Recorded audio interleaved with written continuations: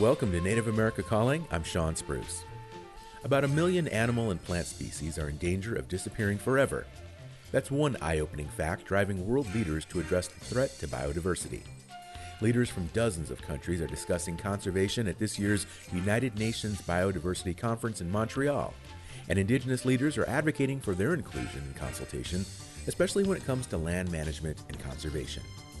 What COP15 could spell for Indigenous access to key habitats is coming up after the news.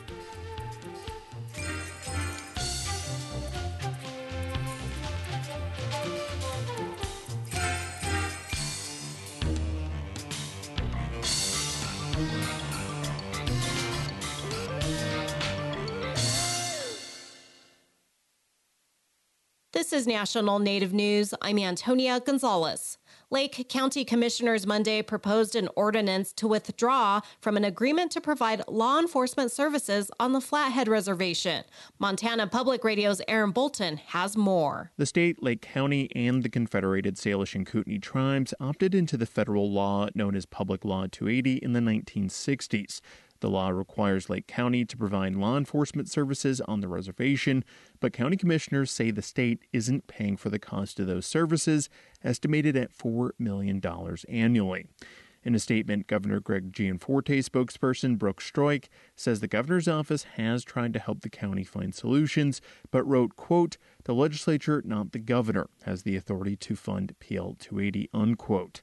Gianforte signed a bill passed by the state legislature in 2021 to reimburse Lake County for law enforcement costs under PL 280. The bill appropriated $1 for that reimbursement.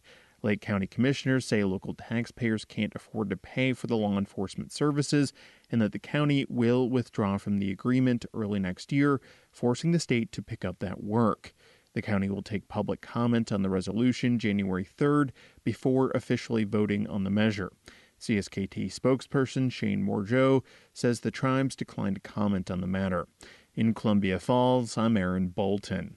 The film, The Wind and the Reckoning, was one of the highlights at this year's Anchorage International Film Festival, where it won first place in the narrative feature category. The story I need to tell you is true. I offer and dedicate it to my people, the Native Hawaiian. The film has been recognized for its authentic portrayal of Native Hawaiians. It's set in the 1800s, just as colonists overthrow the queen and take control of the land. The film takes place in the height of a leprosy outbreak when Hawaiians suspected of having the disease are banished and forced to separate from their families. The film's based on a true story about a rebellion against the provisional government, one that's not well known, even among Hawaiians. Stuart Featherin plays Paoa, one of the Hawaiians who was arrested by the government. He says it's a story about love, strength, and a passion for justice. And for him, the movie is more than playing a role, but a responsibility to share the story. It's even deeper than that as well. It's almost like it's our duty, like we have to do this. And it just grows deeper and deeper with us. Featherin says the movie is an immersion experience in Native Hawaiian language, history, and culture. The Wind and the Reckoning has won numerous awards for its cinematography and storytelling. At the San Diego Film Festival, it was selected as the audience's choice. An indigenous language that has been suppressed by the British government for the past 3 centuries is now legal, following approval by King Charles this month. Joe McPolin reports from Dublin, Ireland. The Identity and Language Bill was negotiated by Irish and British governments 2 years ago, but it wasn't approved until this month by royal assent. For the first time in history, the Gaelic language now has official status in Northern Ireland, the 6 counties controlled by the UK. The bill also repealed a 1737 law which banned the use of Irish in British courts.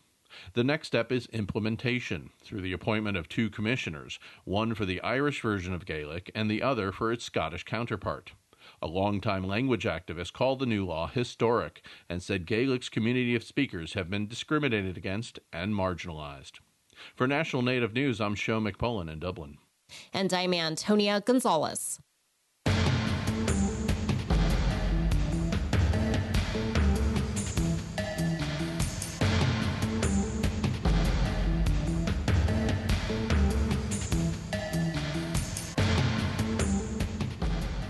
National Native News is produced by Koahnic Broadcast Corporation, with funding by the Corporation for Public Broadcasting. You've probably seen those car ads. Low price, low payments. But when you get to the dealer, there could be a catch. If a dealer isn't honest when it comes to its car ads, tell the Federal Trade Commission at reportfraud.ftc.gov. Support by the Federal Trade Commission. Program support by Penguin Random House, publisher of Probably Ruby by Lisa Bird Wilson, a novel about a Métis woman adopted by white parents who goes in search of her identity. More on this and other stories at prh.com/stories of the land.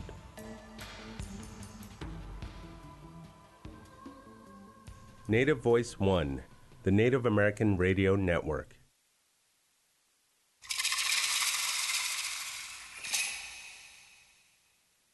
This is Native America Calling. I'm Sean Spruce. Some Indigenous leaders around the globe are voicing concerns that the international summit going on in Montreal is not adequately incorporating Indigenous voices. The International Indigenous Forum on Biodiversity, for instance, warns Indigenous priorities may not be heard or heeded at the COP15 UN Biodiversity Conference. They worry the direction of one set of international conservation goals, known as 30 by 30, could set up the largest land grab in history. The plan refers to countries agreeing to a goal of conserving 30% of their lands, waters, and ocean areas by the year 2030. That might amount to conservation goals over Indigenous access and management. Indigenous environmental leaders are advocating for a seat at the table where decisions about land management are discussed. How should Indigenous people be involved in global efforts to conserve biodiversity? How are tribes already involved in local efforts to conserve biodiversity and important habitats? Give us a call, 1-800-996-2848. On the line in Montreal in Quebec, Canada, is Rochelle Diver.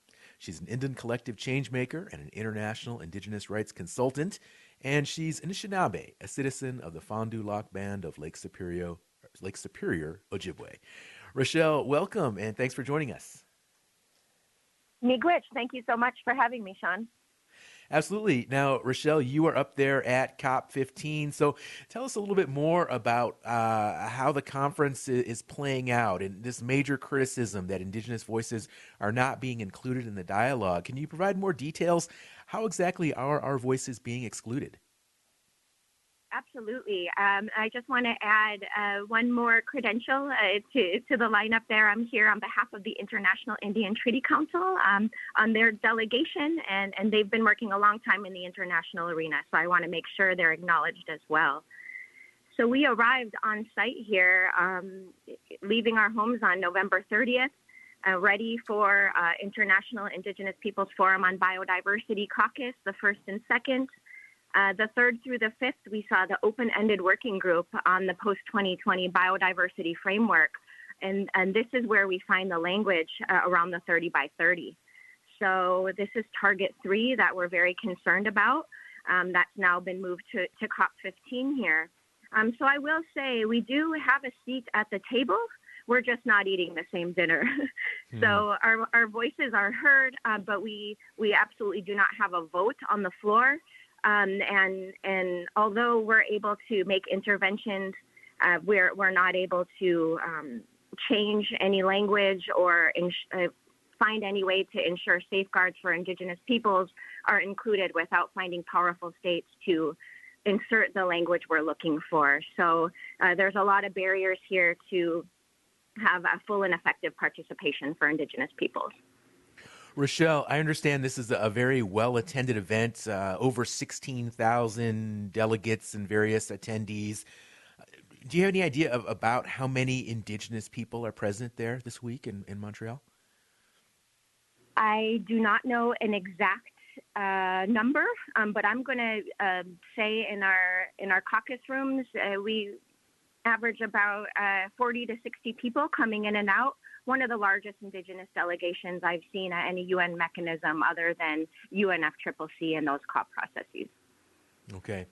Now, some of these calls throughout the conference to be more attentive to Indigenous voices, are the organizers hearing that? We have had some meetings with the executive secretary of the Secretariat of the Convention on Biological Diversity. What we're hearing more is Indigenous peoples steward 80% of the world's remaining biodiversity, and that Indigenous voices have to be on the forefront and that our rights have to be acknowledged. But it really does stop there.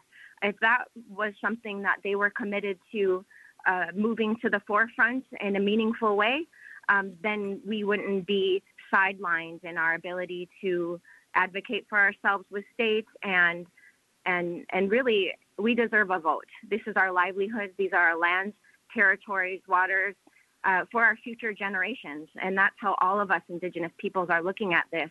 So to not be able to vote, to influence the final decision it's truly devastating, and it's hard to come in these spaces every day and be muffled, be silenced, and still try to enter this venue and go on. We're on day 14, day 13 now. People are starting to wear out, and they have large delegations, 20, 30 people. They can change, they can rest, but we're mostly grassroots advocates that are here 12 to 14 hours a day. So that said, with the time we put in, an acknowledgement that we're the rightful stewards, and we are the ones who have got Mother Earth to this place of protecting biodiversity for this long. It's all just false promises, gaslighting, and it's really quite insulting to Indigenous peoples. And Rochelle, what is the rationale for not giving Indigenous people a vote in these proceedings? Well, that goes back to the greater United Nations system. We are classified as observers. A civil society is classified as observers as well. This is the belly of the beast. It is a state-driven process through and through, and it always will be. So the Convention on Biological Diversity is a body that has made room for Indigenous peoples through the IIFB process, and listening directly from our caucus on what our positions are, coming to our meetings, allowing us direct meetings with states. So I think that they actually believe that they are giving us a voice. But at the end of the day, the only thing that matters is a vote. Well, some young Native activists, made headlines earlier in the conference for interrupting Prime Minister Trudeau's opening address, and you were there for that, I understand. What was the feedback there? What was the response from the Prime Minister and the audience at large? Well, I think it was quite a surprise, and I just want to say, miigwech to the youth that stood up in that way and stopped what was supposed to be an opening that's honoring what is meant to happen here at the CBD, and really speaking truth to power and bringing attention to the barriers we're facing here and the implications that they could have. So really, this is a highly militarized zone right now here at COP15, and they are initiating lockdowns. So if anyone is protesting outside or inside, they immediately lock down the building, meaning nobody in and nobody out. Go ahead. Okay, so these young people then that interrupted the address, did they get banned from the venue? What was the response? I did not hear that they had their badges pulled, but that is the United Nations sort of code of conduct. You are not allowed to have protests inside the venue, and you are in danger then of not only the people protesting losing their badges, but the entire delegation of whoever credentialed them. I did not hear that happened to them, which is really great. I would hate to hear that, especially the host country, Canada, would silence the voices of the future in that way. But they were escorted out quite aggressively. It was really uncalled for. I actually was trying to get back in the venue at this time, and they locked people out of the venue and actually forced them into a building across the street. They wouldn't even allow us to stand on the street. I saw at least 10 vans of riot police pull up and jump out with the big guns. running towards the venue. So they were scaring people, scaring parties, acting like maybe there was an active bomb threat, when really in the end, it was about a dozen youth standing up, singing and voicing their concerns in a really respectful way. So it was really blown out of proportion, and they're using this as an excuse to continue to militarize this area every single day. Wow, really, really shocking. So, the conference doesn't wrap up for almost another week. What can organizers do between now and then to include more Indigenous voices and satisfy you and some of the other folks that are there that they're actually making an effort to be more inclusive? Well, really amplifying, programs such as this, where we're talking from the inside and trying to give a firsthand account of what's going on, following Indigenous organizations, Indigenous peoples that are here on the inside and amplifying those messages as well. It's really important because we're not seeing a lot of media or press that are wanting to talk to any opposers. It seems to me they're finding people that are going to give softball interviews and support what's going on. They're not looking for counter voices. So it's important that any media outlet and individuals are amplifying these grassroots voices that the mainstream media will not pick up. We're speaking right now with Rochelle Diver, and she's up there in Montreal, Quebec right now. She's attending the COP15 UN Biodiversity Conference, and lots going on. This is a very long convening. It started on December 7th, and it doesn't wrap up until this coming Monday, December 19th. So more than 16,000 delegates from around the world, some of whom are Indigenous, represent Indigenous communities across the globe. And we're learning more about some folks who are dissatisfied with the level of engagement that the conference is partaking with Indigenous voices who feel they have a right to be there at the table, a right to vote on some of these pressing issues with regard to biodiversity. So anybody listening today who has any comments, any thoughts on this discussion, biodiversity, COP15 UN Biodiversity Conference in Montreal, or any other biodiversity issues that you might be facing there in your Native community, we'd love to hear them. Give us a call. That number, 1-800-996-2848. More with Rochelle Diver after this break.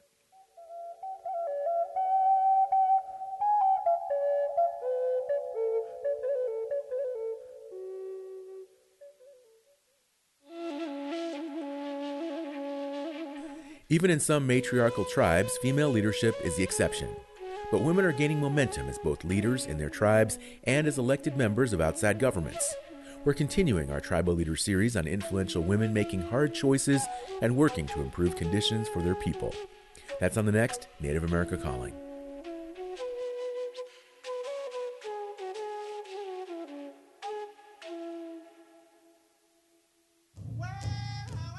How, Mitakuye Piki? Prevent the spread of flu and other respiratory illnesses by rolling up your sleeve to get a flu shot. Mask up, sleeve up. Contact your local inland healthcare provider for more information or visit www.medicare.gov/coverage/flu-shots. A message from the Centers for Medicare and Medicaid Services. You're listening to Native America Calling. I'm Sean Spruce. The United Nations Conference on Biodiversity, also known as COP15. Are you following it? World leaders are coming up with plans to conserve habitat and endangered species, and some Indigenous environmental advocates worry their concerns are being ignored. What important habitats are already protected by your tribe? Are you confident in government and Indigenous co-management of land? These are just a couple of questions to think about. And if you've got answers or if you have questions yourself, please join the conversation by calling 1-800-996-2848. That's also 1-800-99-NATIVE. On the line now is Rochelle Diver, and she's at COP15. And Rochelle, at the center of these meetings, of these various initiatives, is this goal of what's known as 30 by 30, and it's been described as potentially the largest land grab in history if it actually unfolds. And those are really strong words. And tell us what's wrong with this 30/30 plan. Oh, where do I begin? No, I will say first and foremost, I absolutely agree with that assessment. It has the potential to be the largest land grab since European colonization. And the real issue here, well, there are a few issues. First of all, this is the international arena. So the core document around the rights of Indigenous peoples is the United Nations Declaration on the Rights of Indigenous Peoples. And that is the minimum standard. That is the floor and not the ceiling. So the 30x30, Target 3, the post-2020 Global Biodiversity Framework is looking at a model of fortress conservation. And by doing this, acknowledging that we are the stewards of 80% of the world's remaining biodiversity and then attempting to encroach on our sovereignty and our traditional lands and territories it really highlights what's behind all of this. There's a pot of $1.7 billion ready for conservation efforts. So this pot is really the eye on the prize for some states, large environmental NGOs, and we know that many states are using this as a loophole to get access to Indigenous lands and territories they were previously not able to do. So under the guise of conservation and saving the earth, they will put Indigenous lands and territories into what are called protected areas. We've seen this play out in a few different places. Bangladesh and the Chittagong Hill Tracts, Tanzania, I think that's the one that made the most international media, where the Indigenous peoples there were forcefully removed from their lands by eco-guards hired by environmental NGOs in the name of conservation. So we're really seeing a free, prior, and informed consent thrown out the window. In Turtle Island here, it's an absolute violation of our treaty rights. And globally, it truly is undermining and disrespecting the rights of Indigenous peoples. So do you think that the plan could work provided that when they carry it out, they are more observant and respectful of tribal sovereignty and also are more engaging with regards to how they include tribal peoples in the management of the conservation plan? Or do you think that just the whole idea is just not going to work and it's wrong all the way around? And if there are safeguards in place, one thing that is the goal of our delegation here, the International Indian Treaty Council and other allies, is to insert a safeguard into the language around 30x30 that says nothing in this post-2020 biodiversity framework will undermine the rights Indigenous peoples currently hold or shall hold in the future. This language is currently in the text, but it's in brackets. So that is something that is absolutely crucial for us to have this safeguard in here. But to answer your question directly, I do not see a model that will respect and uphold Indigenous sovereignty in a meaningful way. We are not interested in co-management, which many of the models that is the core of what they're trying to implement. We don't need co-management. It's Indigenous peoples who have got us this far, and they have desecrated the other. 20% of biodiversity is gone due to extractive industries, energy projects, damming, chemical pesticide use. So they're looking at us to clean up their mess, basically. So I actually don't see a path forward that can be respectful and uphold our rights in a meaningful way. It is truly our hopes that this does not go through. It actually, we can acknowledge that there are areas that could benefit from being a protected area, such as ANWR in Alaska, to protect it from Arctic drilling, which we know the former president was trying to open up.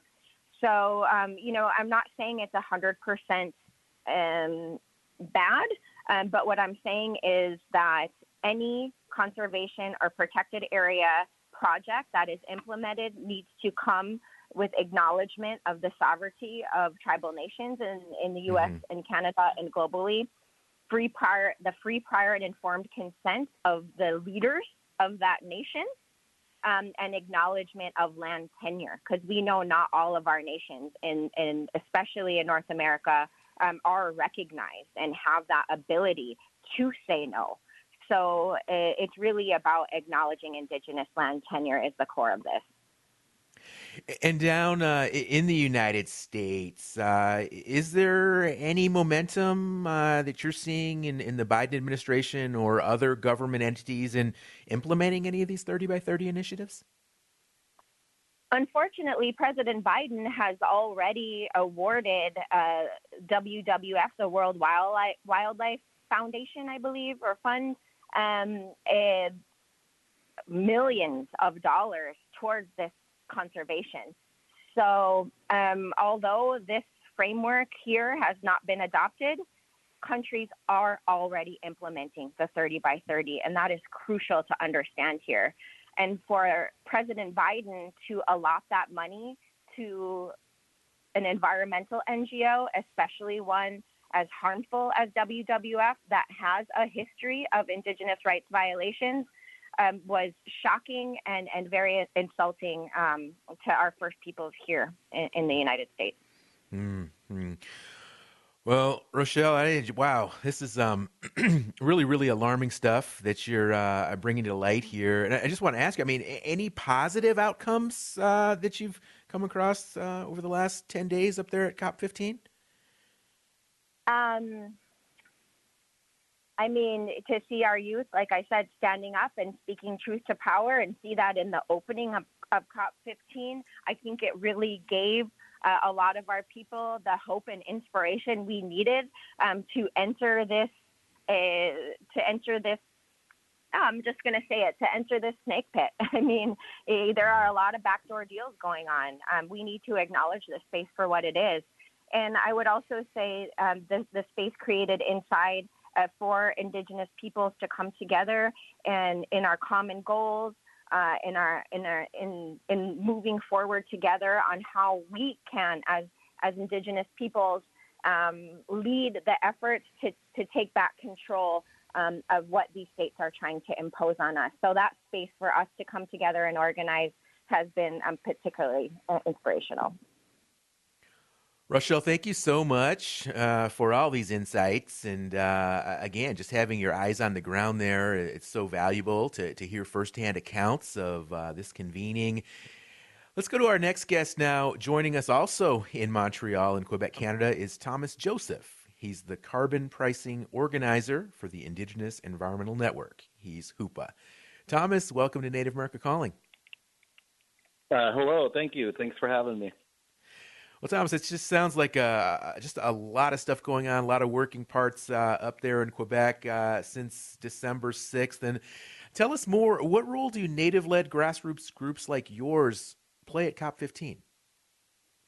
So I am part of the Indigenous Environmental Network contingency here, and the role that we play is a lot of intel, is a lot of gathering of the information that's being proposed and how it relates to like the climate COP and implementing market-based mechanisms being used as carbon offsets to allow the continuation of the fossil fuel industry, to allow other corporations to not have to reduce emissions at source, and continue burning greenhouse gases and global warming. It's vital that we also play a role with the IIFB, the International Indigenous Forum on Biological Diversity Caucus, to make sure collectively that we can implement safeguards, which is like their term, but we're now at a moment of time where like 30 by 30 is rolling out. Nature-based solutions is a primary objective, along with other geotechno fixes coming from geoengineering, like gene database collection. And so it's also a vital role that in those spaces we work collectively to make sure that the baseline, like what Rochelle was talking about, FPIC and UNDRIP, United Nations Declaration of Rights of Indigenous Peoples with free, prior, and conformed consent, is actually implemented and upheld The previous targets of the biodiversity conference have not been met. That's 2 failures, and yet in this third attempt, we're still pushing for the bare minimum. When really we understand that Indigenous peoples have had the ability to protect 80% of the world's biodiversities, we should be thinking about this differently, and how can we extend the rights of Indigenous people to have more say and more tenure over their ancestral territories, even beyond what their nation states have agreed upon. So even beyond, like within Turtle Island, the treaty boundaries. You can look at my tribe, for example, living in the Six Rivers National Forest. We're surrounded by a lot of state and federal land. They should be handing jurisdiction over to us, not in a co-management style. They have proven for 200 years that they cannot manage the biodiversity within their territories, and we have proven for thousands of years that we can. So not moving forward with a co-management status, but moving forward with full ability to use our traditional knowledge in managing these lands. And how are folks like you working to ensure that happens, that it doesn't turn into a co-management plan, and that tribal nations and other interests receive the full accord that they are due with regard to implementing these plans? It feels like you're really banging your head against the wall. But it's important that we talk to nation states. We have some allies states that are some parties, what they call them here inside COP, that are willing to uplift a lot of our ideals and values, speaking like to Mexico, especially Bolivia. But it's also vital that we continue to network with other NGOs. And I think that's one of the positive aspects that I see that's going on with COP15 compared to the climate COP, which is a little bit more engageful from a larger, climate COP at 40,000. We're here in Montreal at 16,000. But the civil society is willing to listen and has a greater understanding of the importance of protecting and uplifting Indigenous peoples and their rights. And we need to continue to engage with civil society and NGOs to push the parties that be to do more. Mm-hmm. At the heart of so many of these types of issues with regard to tribal nations not being given their due, with regard to their sovereignty being respected and other rights, it has to do with this whole nation-to-nation relationship. And I'm curious, there at COP15, the other nations around the world that you have interacted with, do you get a sense that those countries are willing to deal with First Nations people and tribes in the U.S. in that nation-to-nation framework? Not really. What I see is another land grab. That these governmental nations know the importance of looking like they want a nation-to-nation agreement, know the importance of showing that they have an interest in uplifting and protecting Indigenous peoples and their lands and territories, but really they want access to those lands and territories. And the mechanisms that are being used is going to be able to invite private industry into Indigenous lands as well as governmental nations. And then you look at the United States, they're not even here as an active party in the Biodiversity Conference, but yet sub-nations or sub-governments like the state of California comes here pretty aggressively, knowing that they want access to those unceded Indigenous territories. Thomas, 30 by 30, are you as big a critic of it as Rochelle is? Yes, I am. 30 by 30 is just a continuation of colonialization. It is a land grab. They are. It is part of the method of moving forward for them in their site. But there is no desire to truly protect the biodiversity. The only desire is to how can they continue to commodify our Mother Earth and allow private industry and themselves as governing parties to have access to unceded Indigenous lands. What would be a better model then? Have you and some of these other Indigenous groups created some parallel models that could maybe work better than 30 by 30? Yeah, another model would be land back. I spoke to it a little bit earlier, giving tribal nations the ability to have more say over the tenure of their ancestral lands. There's a lot of state lands, there's a lot of federal lands that can be handed back, and not in a co-management ideal system, but in there's already money allocated to to operate the national forest. There's already money allocated to operate state forests. And so those funds could go directly to indigenous peoples to manage those lands without the concept of mutual management.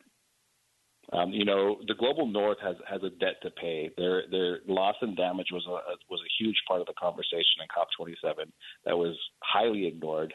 But this global crisis that we're in and this loss of biodiversity that's affecting us all is because of the elite status of the global north countries abusing our Mother Earth, commodifying our Mother Earth, disrespecting indigenous peoples on their lands.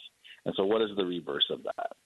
The reverse of that is allowing indigenous peoples to manage those lands and also acknowledging that loss and damage restitution does need to be paid. But when you look at how they funnel money down to the indigenous communities, those governmental states, those parties, take the majority of that money. 87% of the funds that were allocated to indigenous peoples was taken by governments, and only 13% went to tribal peoples. And then you got to even consider that 13%. A lot of that was probably absorbed by tribal administration and the colonial governments that we now have to operate under, which means probably pennies in the barrel actually went to the people that are directly affected by biodiversity loss and climate change. We're speaking now with Thomas Joseph. He is also up in Montreal this week at COP15, and he'll be there until next week when the conference wraps up. Anybody with a question, with a comment, please share your thoughts on this biodiversity convening, United Nations organized. It's a big event, a huge event, and the implications reach far and wide throughout indigenous communities across the globe. Our number, 1-800-996-2848. We'll talk more with Thomas Joseph right after this break.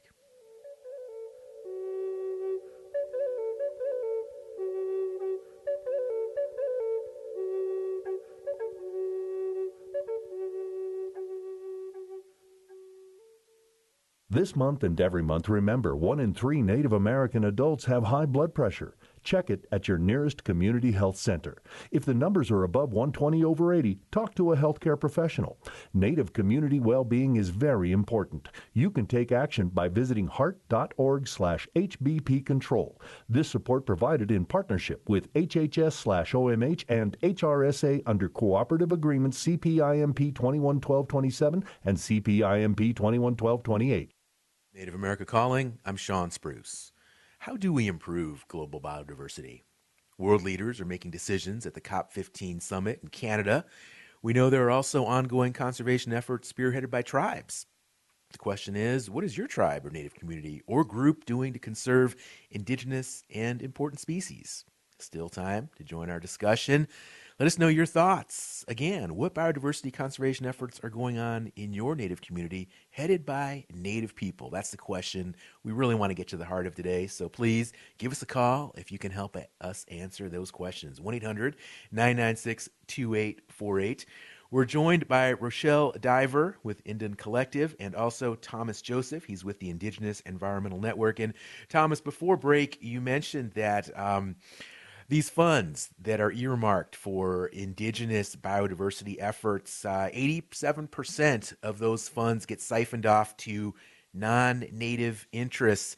Can you provide some details? Why? How does that happen? These monies that are supposed to go specifically toward native efforts just get taken by other groups, other governments? The question why is the tricky part, right? They're absorbed by governments. They're absorbed by other NGOs. They're absorbed by people trying to act like they're acting on our behalf, like nature conservancy groups. And so then very, very little get trickled down. And so part of the work that we're trying to do here is making sure that those funds that are coming down go directly to those indigenous communities without anybody in between, taking out the middleman. Okay. Thomas, sometimes when we hear about some of these huge global challenges, these crises, for instance, like, for example, this week, biodiversity, and you hear some people say, well, we're almost to that point where we're past that point where we can really rectify some of these issues. And regardless of whether it's 30 by 30 or some other plan, or whether Native nations are given the sovereignty and the right to manage these lands independently, or whether they have to ultimately succumb to some sort of a co-management plan. Some people might say either way, it's just this isn't really going to work. We're already too far gone in terms of the amount of damage that's been done to the planet, to Mother Earth. What's your response when you hear people say things like that? I think they need to see the real situation that we're in. And so let's take a professor, for instance, that needs to develop a curriculum for a college course. And this professor is forced to work with a first grader to create a curriculum that's going to be effective. And so that's what we're dealing with. Indigenous peoples have a long history, a traditional knowledge-based structure that predates any Western university or Western science mythologies. And so we are the professors in this storyline. We have the greatest amount of knowledge in order to protect the biodiversities. That's why 80% of the world's biodiversities are in our tenure. And we're being forced to work with a first grader in developing this curriculum that has a very little knowledge base, that is still trying to catch up with their science to the knowledge that we hold, that they're still trying to understand and grasp the reciprocal relationship that's needed with land and place in order for us to have a vibrant biodiversity.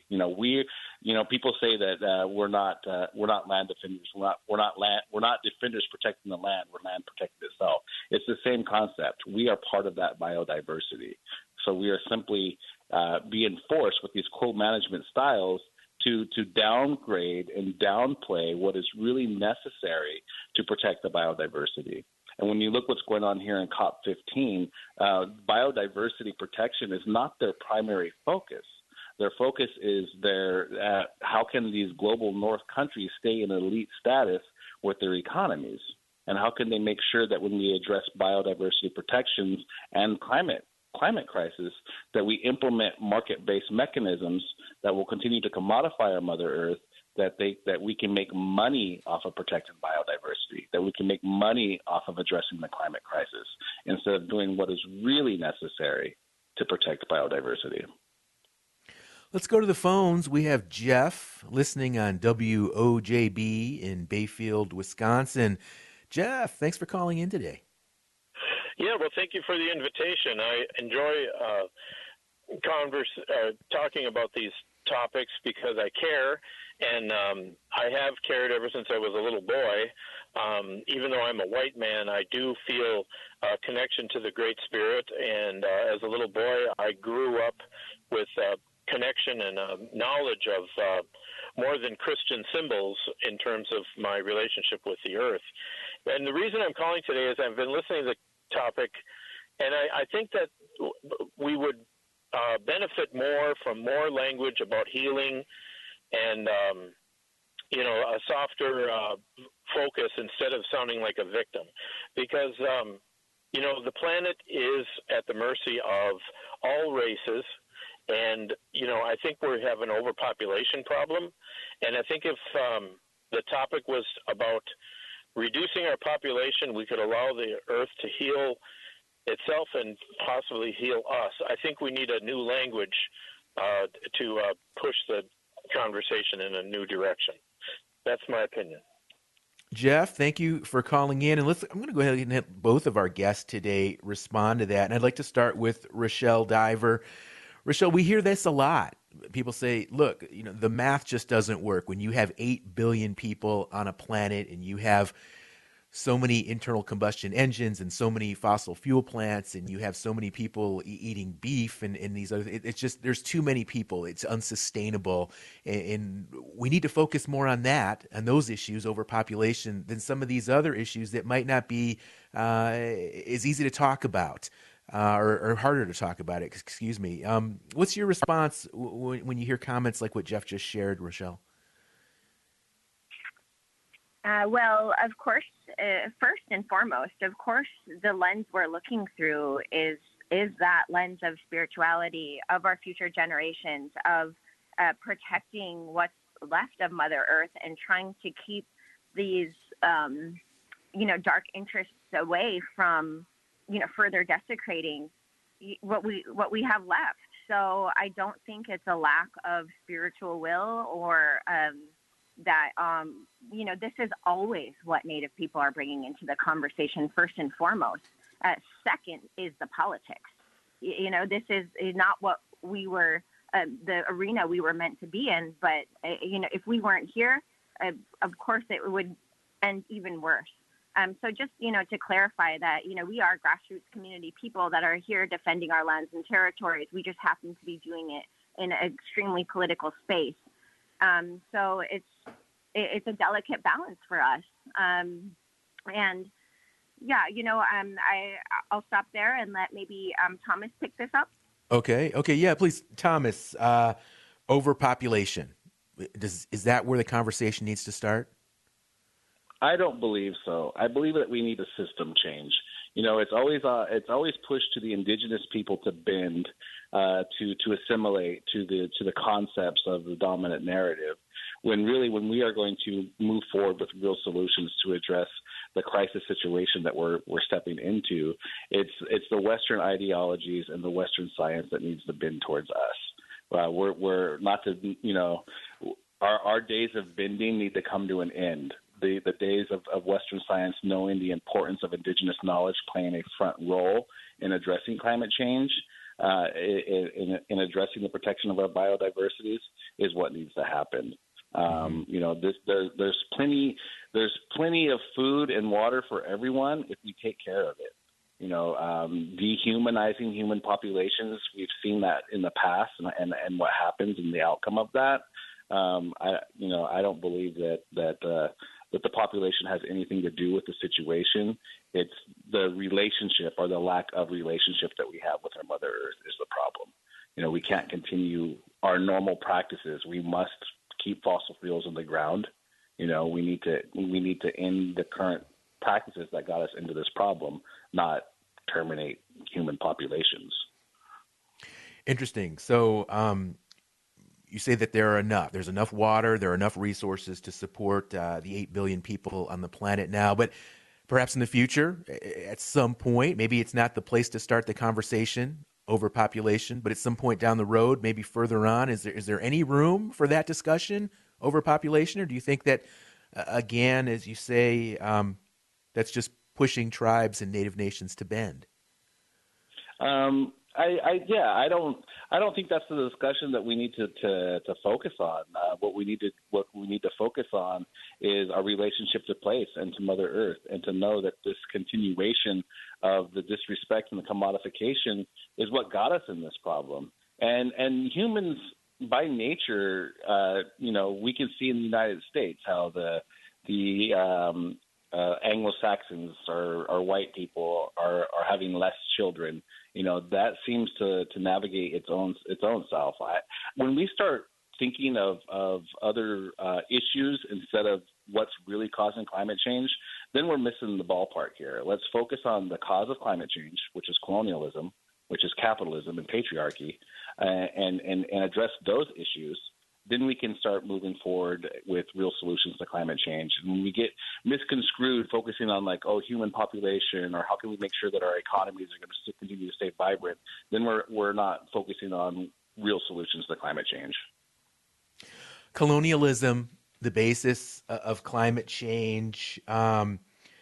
And I'm just going to double down here, Thomas, for the sake of a good conversation today. We heard Jeff, the caller, and he mentioned avoiding framing this as victims. And when we hear comments such as that, colonialism is the root cause of so many of these crises. Do you feel in any way that maybe we are painting ourselves to be too much of a victim, and maybe we would benefit from maybe altering that profile a little bit? And so when Jeff also brought up healing. And when we talk about healing also comes with accountability and acknowledging the errors of what caused the damage.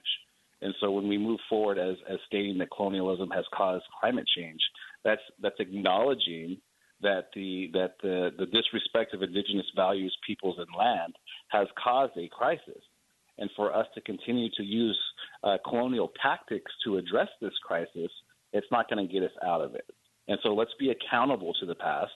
Let's understand that in order to move forward and not only heal our communities and to heal our Mother Earth, we need to address those dominant issues that have caused it.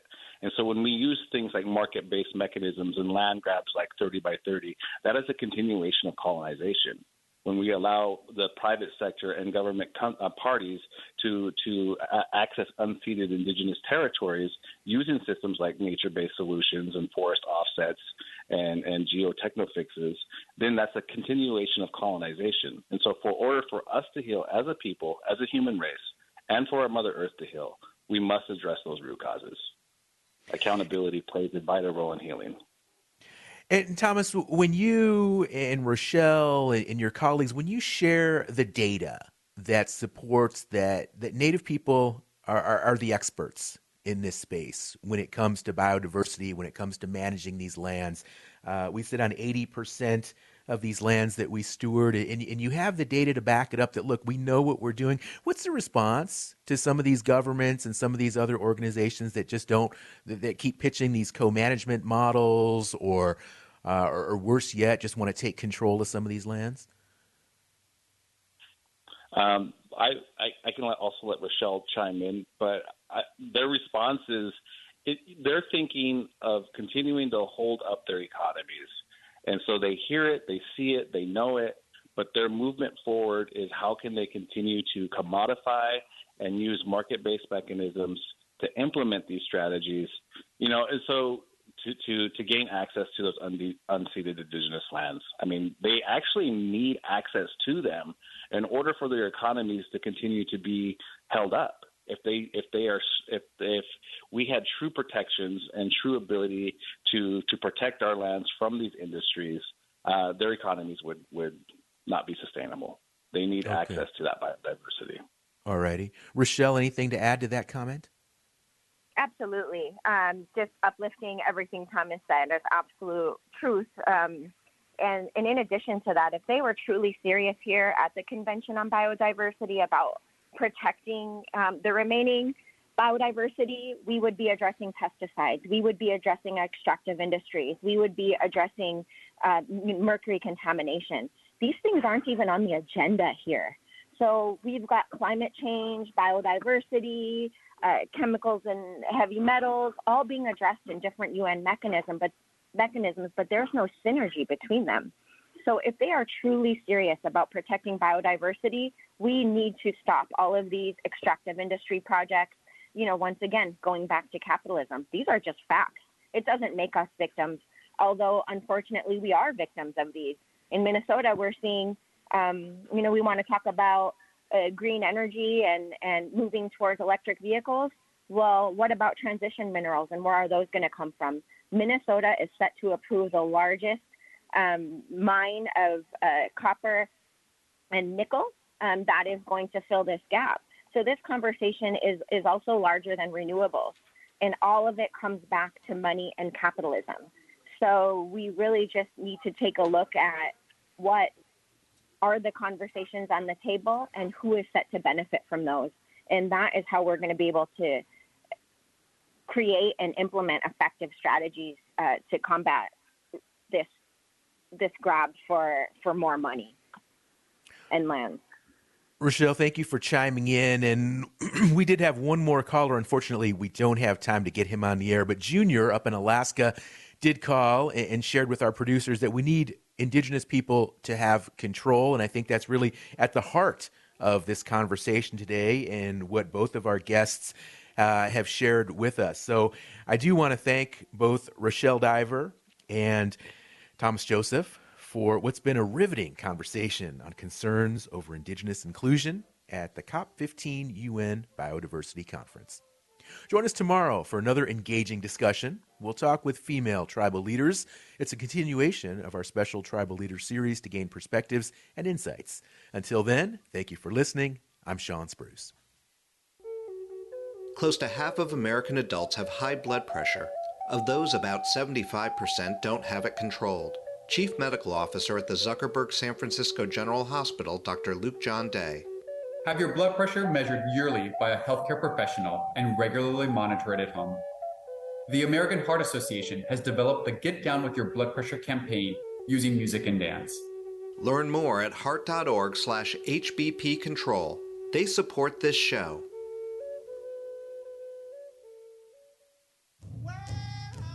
How mitaku e piki, shakuwich hokuse nazi kiayo, itohi kichumo, isto happy yonka kikchuo.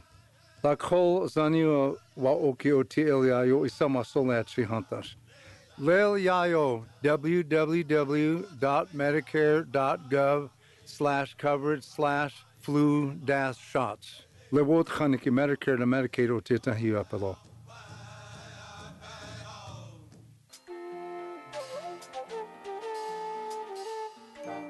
Native America Calling is produced in the Annenberg National Native Voice Studios in Albuquerque, New Mexico by Koahnic Broadcast Corporation, a Native nonprofit media organization. Funding is provided by the Corporation for Public Broadcasting with support from the Public Radio Satellite Service. Music is by Brent Michael Davids. Native Voice One, the Native American Radio Network.